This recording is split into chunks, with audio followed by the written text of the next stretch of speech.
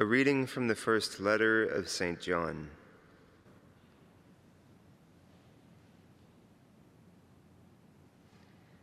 I am writing to you, children, because your sins have been forgiven for his name's sake.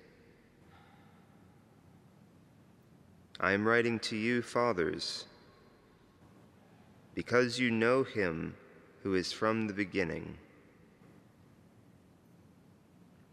I am writing to you, young men, because you have conquered the evil one. I am writing to you, children, because you know the Father. I write to you, fathers, because you know him who is from the beginning. I write to you, young men, because you are strong, and the word of God remains in you, and you have conquered the evil one. Do not love the world or the things of the world. If anyone loves the world, the love of the Father is not in him. For all that is in the world, sensual lust, enticement for the eyes, and a pretentious life, is not from the Father, but is from the world. Yet the world and its enticement are passing away. But whoever does the will of God remains forever.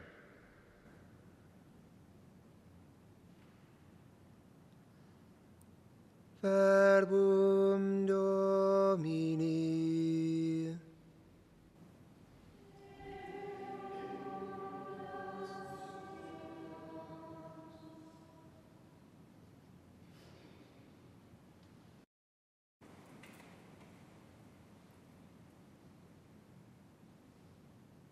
Let the heavens be glad, and the earth rejoice.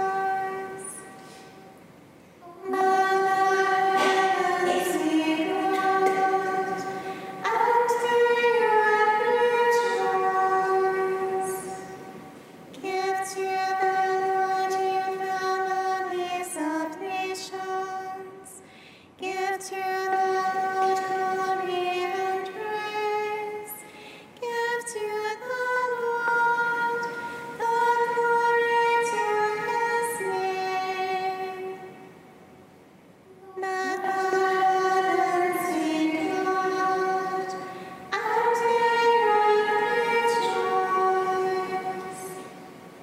Bring gifts and answer his courts. Worship the Lord in holy attire. Tremble before him, all the earth. Let the heavens be glad, and the earth rejoice. Say among the nations, the Lord is King. He has made the world firm, not to be moved. He governs the peoples with equity. Let the heavens be glad, and the earth rejoice.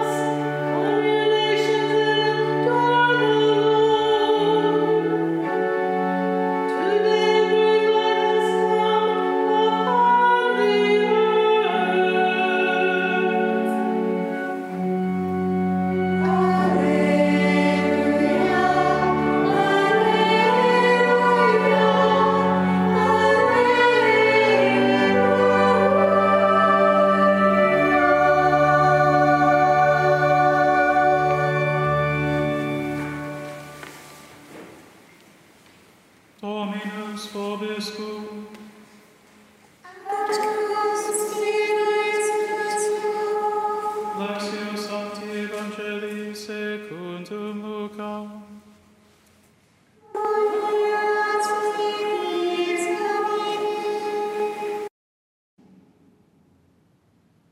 There was a prophetess, Anna, the daughter of Phanuel of the tribe of Asher.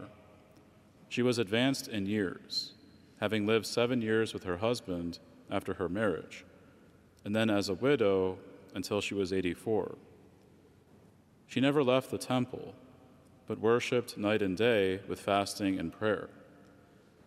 And coming forward at that very time, she gave thanks to God and spoke about the child to all who were awaiting the redemption of Jerusalem.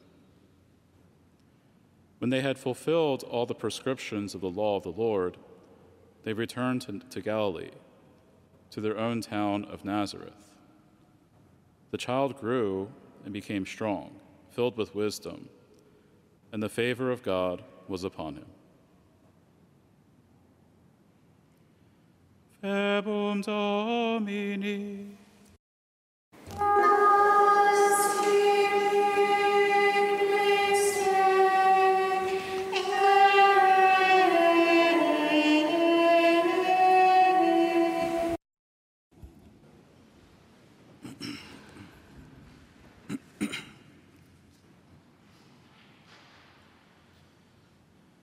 Did you know that the words grace and gratitude are derived from the same root word in Latin, gratia?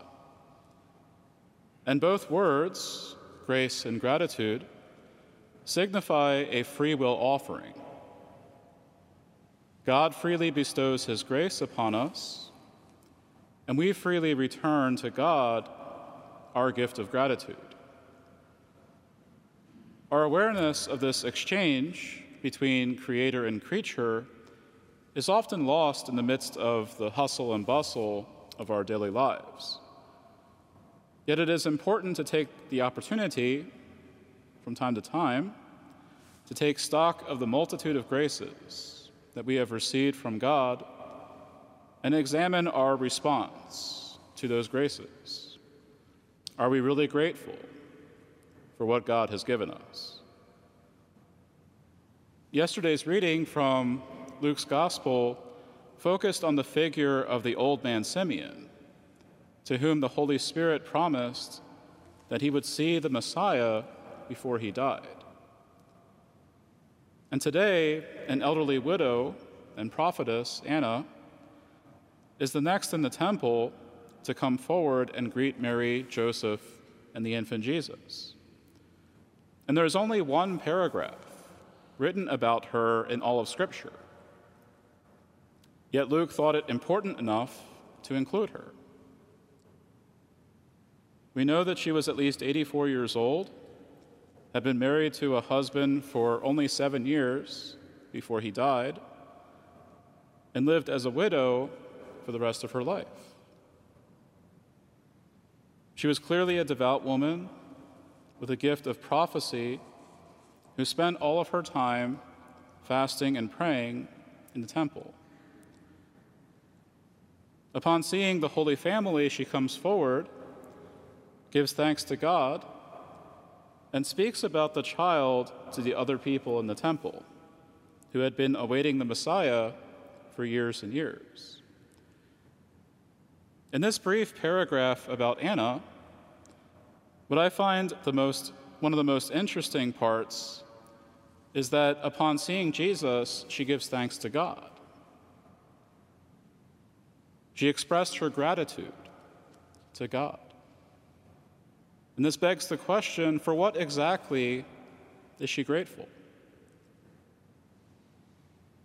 Although we know next to nothing about Anna, we can assume that she had very few possessions, since at that time, widows were usually very poor. They needed to be supported by the community. So as a widow, she would have been dependent upon the generosity of others. She lost her husband after a relatively short marriage, and it is not clear whether she had any children. It would appear, materially speaking, that she had very few possessions, if any. Yet her heart was entirely fixed upon waiting for God's gift of a Redeemer. She believed entirely that the Lord's word through the prophets would be fulfilled, and that God would at last send his Messiah, as he promised. When she sees the fulfillment of God's word cradled in the arms of his mother, she is grateful for this gift of God's grace.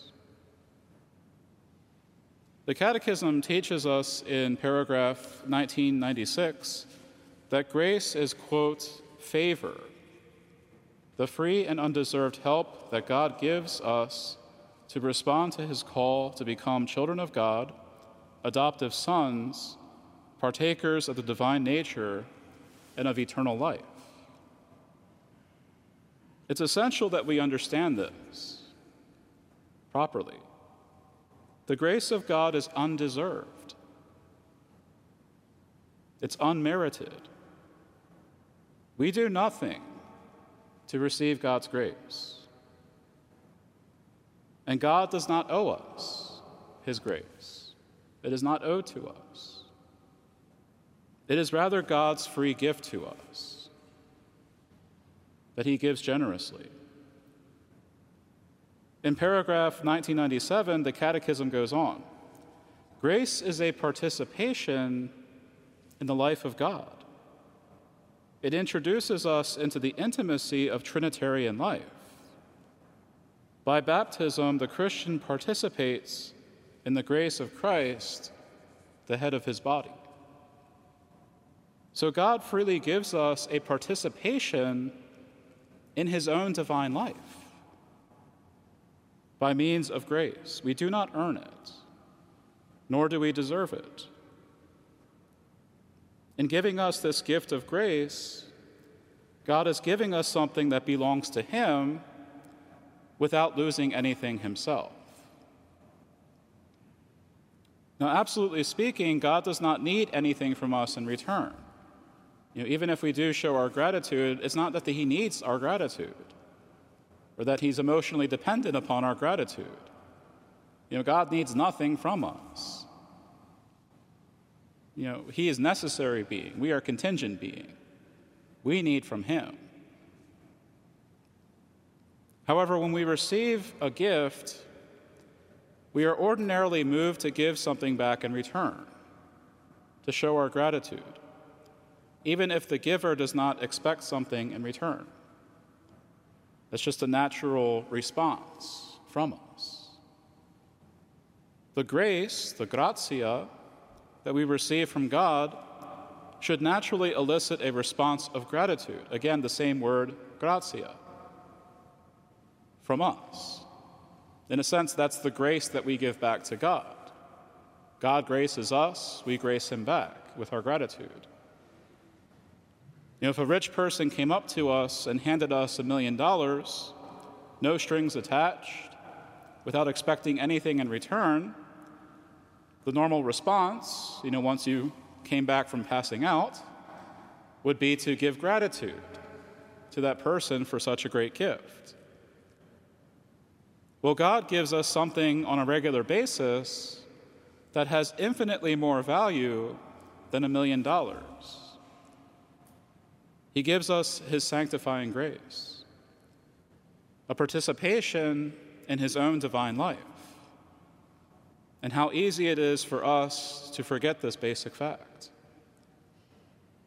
So this is a lesson that we can learn from the widow Anna in the temple. She is a faithful daughter of Israel, awaiting the coming of the Messiah for years. She has very few possessions to her name. And yet she is most grateful to the Lord for the gifts that she has received, most especially for the gift of a Redeemer. And as we prepare to enter into the liturgy of the Eucharist, the word Eucharist is derived from the Greek word for giving thanks. We renew in ourselves a sense of deep gratitude for the Son of God's coming among us as a man in order to freely offer his life for for the forgiveness of our sins, and to bring us to life everlasting.